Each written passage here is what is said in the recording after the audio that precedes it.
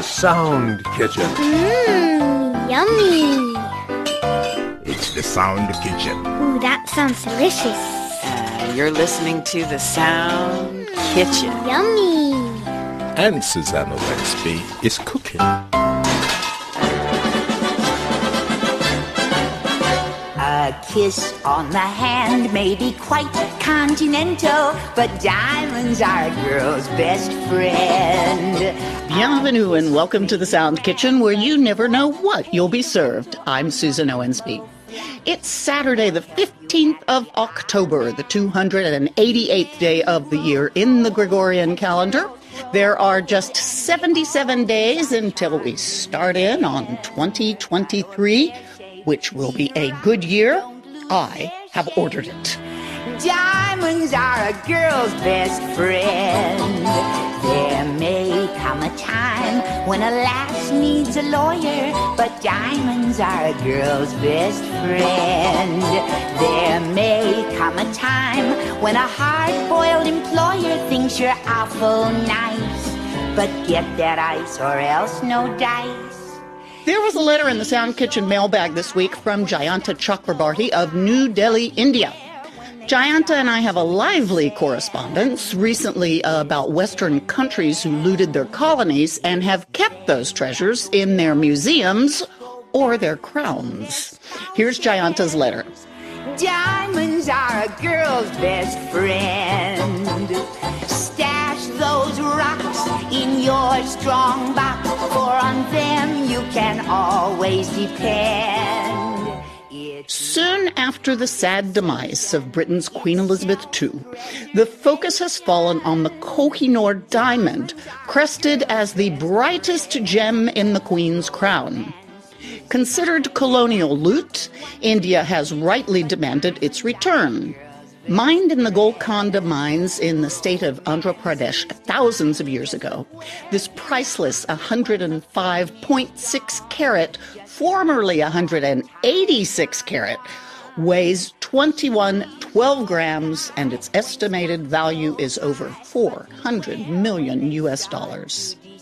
This most expensive gem has an unfortunate history of changing hands between infamous bloodthirsty rulers like Mughal Emperor Shah Jahan and Nadir Shah of Central Asia. After decades of fighting, in 1813 it was returned to its true owners, the Sikh rulers of Punjab. After the end of the Second Anglo-Sikh War in 1849, the East India Company, led by Lord Dalhousie, tricked the young 10-year-old Sikh ruler Dulip Singh into handing over the Koh-i-Noor after imprisoning his regent mother, Jind Kaur. The Koh-i-Noor was shipped to the British court as a prized possession of Queen Victoria. In 1851, it was displayed at the Great Exposition in London as part of the crown jewels. There is worldwide clamor for the return of art treasures stolen from Jewish people by the Nazis and African art held by many different Western countries, but the British shamelessly hold on to its illegal possession of the Koh-i-Noor. This reminds me of the goodwill gesture of the French government, which returned some 26 works of art to Benin in 2021, works that were seized by French colonial soldiers in 1892. Yours sincerely, Jayanta Chakrabarti. Diamonds are a girl's best friend. I don't mean rhinestones. Diamonds, diamonds, diamonds, diamonds, diamonds are a girl's best friend. Just so you know, listeners, the Koh-i-Noor has long been a subject of diplomatic controversy. It's not just India. Pakistan, Iran, and Afghanistan have all claimed ownership at various points in time. Currently, the Koh-i-Noor diamond is in the crown of the late Queen Mother and on display in the Jewel House at the Tower of London. This is the Sound Kitchen.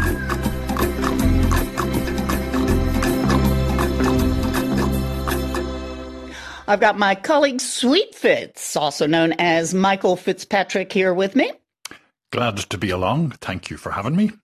Michael's here to help with your delicious Sound Kitchen ingredients, your answers to the bonus question on the Listener's Corner. There are new listeners to welcome and some good music coming your way too, but first,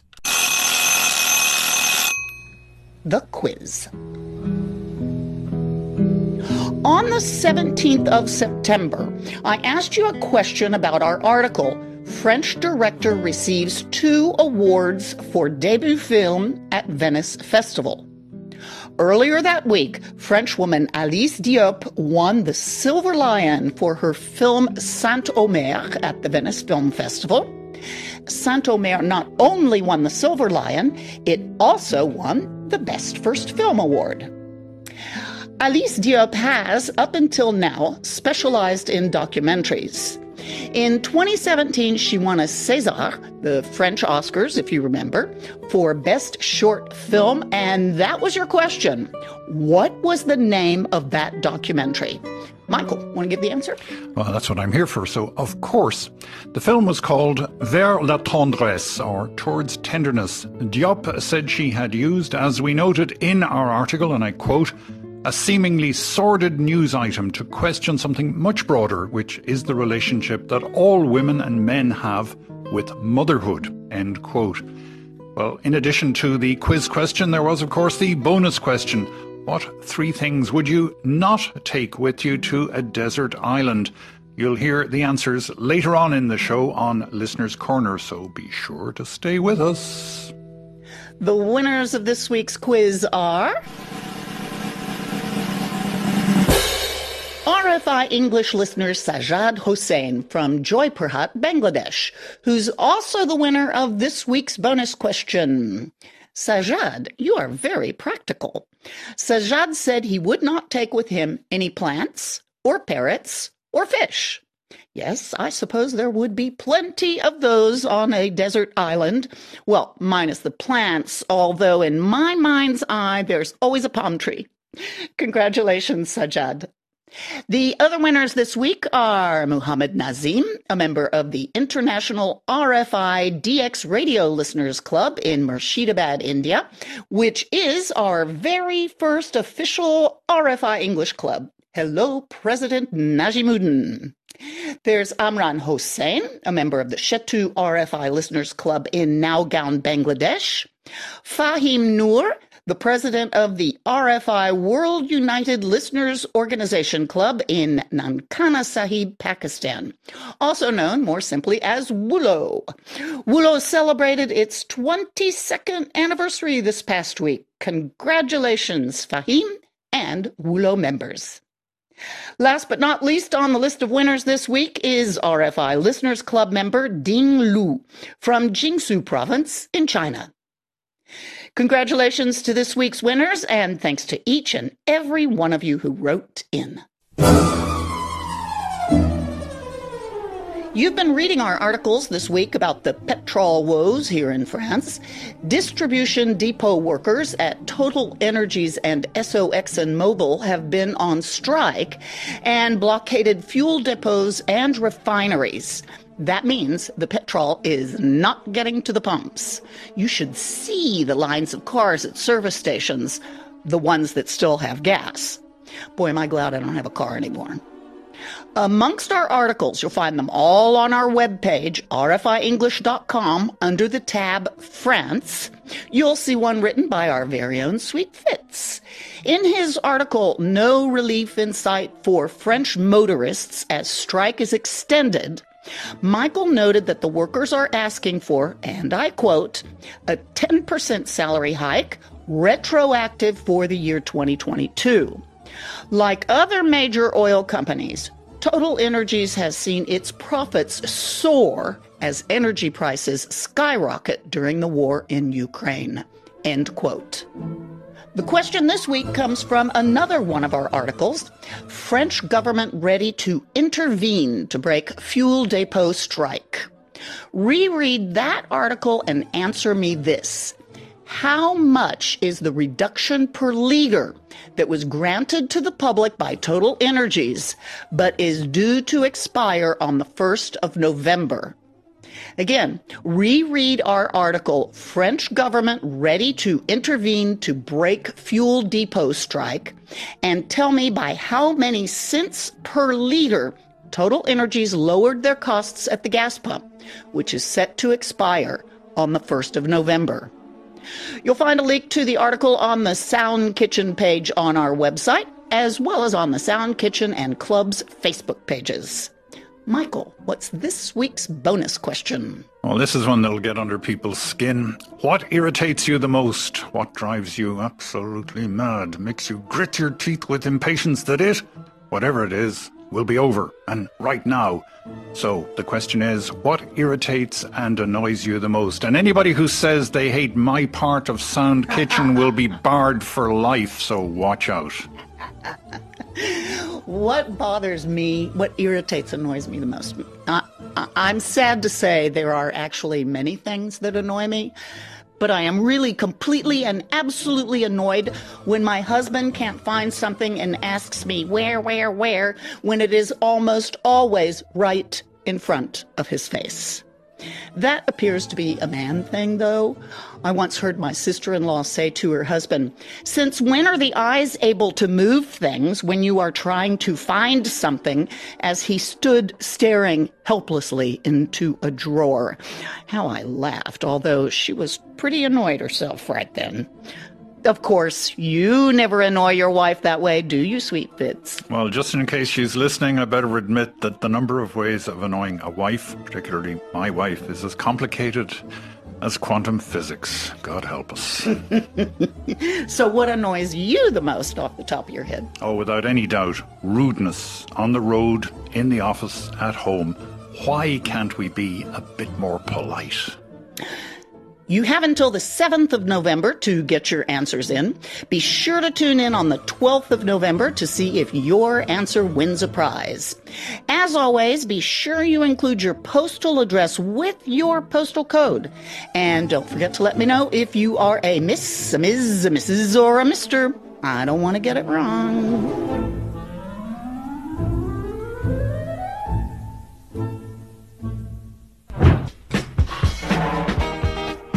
Send your quiz answers to english.service@rfi.fr. That's english.service@rfi.fr. You can also text your answer to the Sound Kitchen mobile phone. Dial +336 31 12 9682. That's +336 31 12 9682. Always include your postal mailing address, and if you have one, your RFI Club membership number.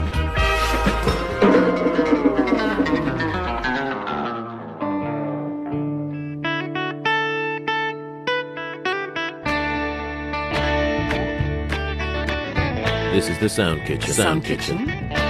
And Susan Owensby's cooking.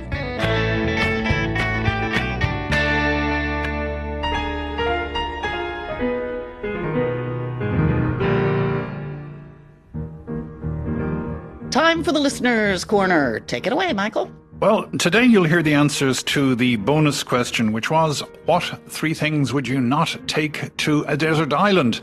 Father Stephen Warra would not take a blanket, a sweater, or a water bottle. He wrote, a desert island would probably be already hot enough, so I'd have no need for anything to keep warm. Radkarishna Pillai would not take any plastics, cosmetics, or tobacco. And there'd be no tobacco for Mohammed Aksan either. Mohammed also wouldn't take alcohol or video games. The same goes for Karuna Kanta Pal. No cigarettes, no lighters, no alcohol, and no woolen clothes. You guys are right. A fine opportunity to give up nasty cigarettes. But me, I sure would want a good glass of wine from time to time if I were stuck all alone on a desert island. Well, Saleh Likan would not be taking any money, credit cards or bank checks. Rashiduzzaman would not take a camera, a watch or his passport.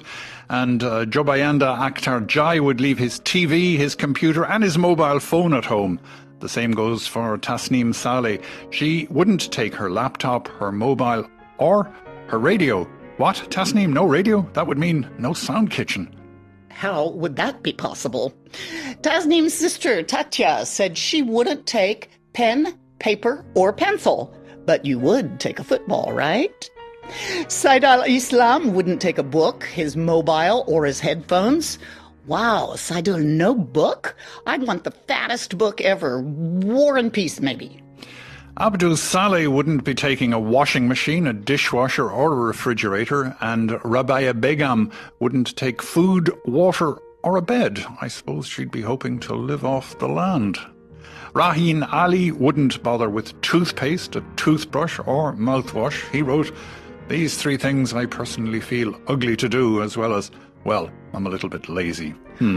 Rahan, my sister is a dentist. I hope she is not listening.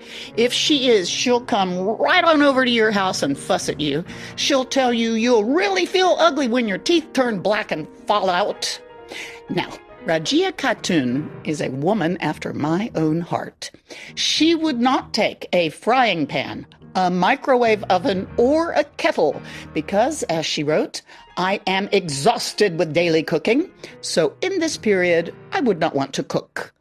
Amen, Rajia. My husband changed jobs about 3 months ago, and he really loves it, and I'm very, very happy for him. But I'm also very, very happy for me. He's gone for 1 week every 3 weeks, and I don't have to cook. It's such a nice little holiday. Sister Shahnaz Parvin Sati assumes the reason she would be stranded on a desert isle would be because, and rightly so, she'd been traveling and there was a mishap. So she said she wouldn't take scissors, a nail cutter, or a knife, because not only, as she noted, are those her favorite things, but they would have been confiscated anyway if she tried to board an airplane with them. Shahnaz, I lost a tiny little Swiss pocket knife my father gave me just that way. This answer comes from a very sweet and serious husband and father, Mohammed Likon. He would not take his wife, his son, or his daughter. Mohammed feels that being stranded on a desert isle would be Islam, which means, as many of you know, submission. Submission, that is, to God's will. And Mohammed Likon is willing to take that test for his family. Sweet. When I was a child, when I asked my mother what she wanted for her birthday, for Mother's Day, for Christmas, she had the same answer every time: peace and quiet. There were 4 of us, after all. I imagine we made a lot of noise. This last answer is pretty close to my mother's dearest wish. And it comes from Jayanta Chakrabarti, who may find himself in the doghouse for his answer. "The 3 things I would leave behind," writes Jayanta, "are my wife and her father and her mother. This way I hope to live a peaceful and contented existence. This doesn't mean that I'm unhappy with my present setup. It's just that I want to get away from the monotonous routine of having to always please my in-laws. But I'm not sure how long my freedom will last. In all probability, they would invade the island in a short time and drag me back to where I belong." Well, Jayanta, be thankful they don't dump you out in the street. And of course, this is all a bit of a joke because Susan was in contact with Jayanta Chakrabarti, warning him of the dangers of our reading such a letter out on the air. And he said, "Dear Susan, that write-up was a real fun to be taken with a pinch of salt. It's sure to tickle the conscience of certain right-minded ladies. But I hope my wife never listens to this." Well, we hope so too. Good luck, Jayanta. That's it for today's Listener's Corner. Hey, everyone, any suggestions for bonus questions? Send them right on in. Before we go, there's a bit of listener news. 3 new members of the RFI Listeners Club. There's Sufyan Babusma from Murshidabad, India, and 2 new members from Rajbari, Bangladesh. Shovan Hassan and Tahamina Yasmin, who both heard about the Sound Kitchen from faithful RFI Listeners Club member Shaun Hossein. Thanks, Shaun. Welcome, Sufyan, Shovan, and Tahamina. I look forward to seeing your quiz responses and your bonus question answers every week, and reading your posts on the RFI Listeners Club Facebook page. Thanks, everyone, for participating, and a special thanks to Sweet Fitz for hanging out in the kitchen with us. You're so welcome.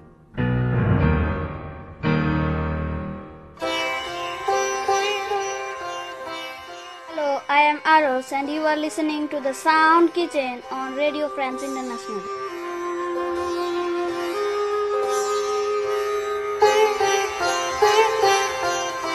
Okay, my friends, it's time to clear the table and wash the dishes.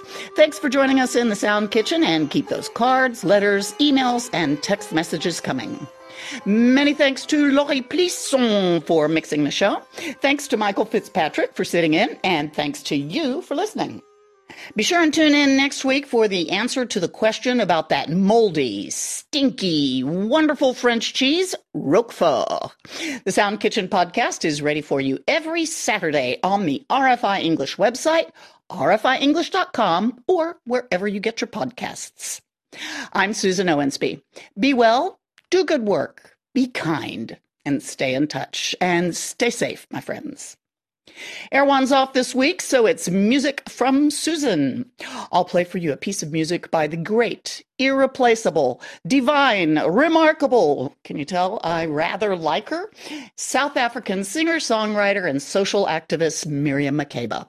She's known as Mama Africa and was among the first African musicians to receive worldwide recognition and to tell the West about the cruelty of the South African apartheid political system.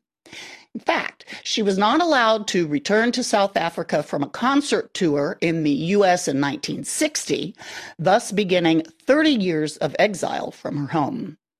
She returned on her French passport, no longer possessing a South African one, in 1990, when the ban on the African National Congress and other anti-apartheid organizations was reversed and Nelson Mandela was released from prison.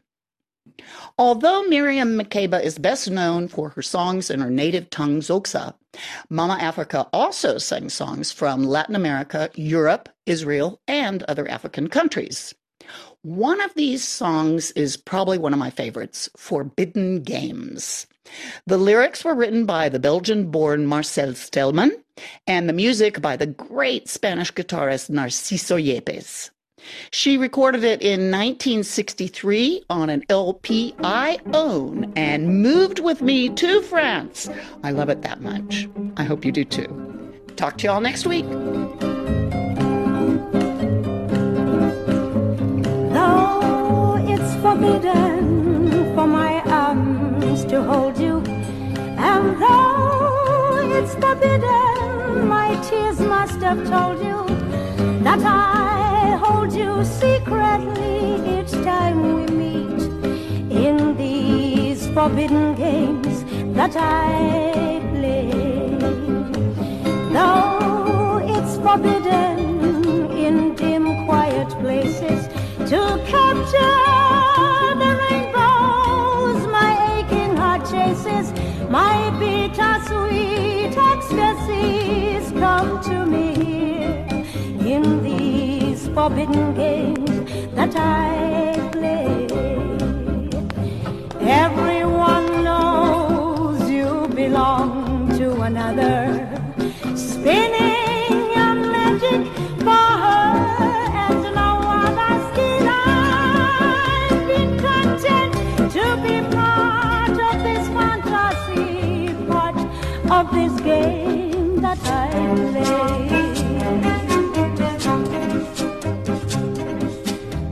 Though it's forbidden and you love me never, I'll keep my love hidden and love you forever. Through countless eternities you will be mine in these forbidden games that I play.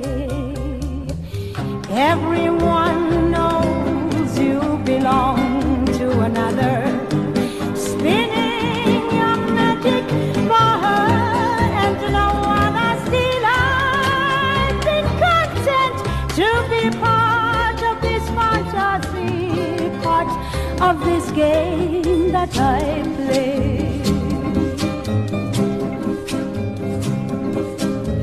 Though it's forbidden and you love love me never.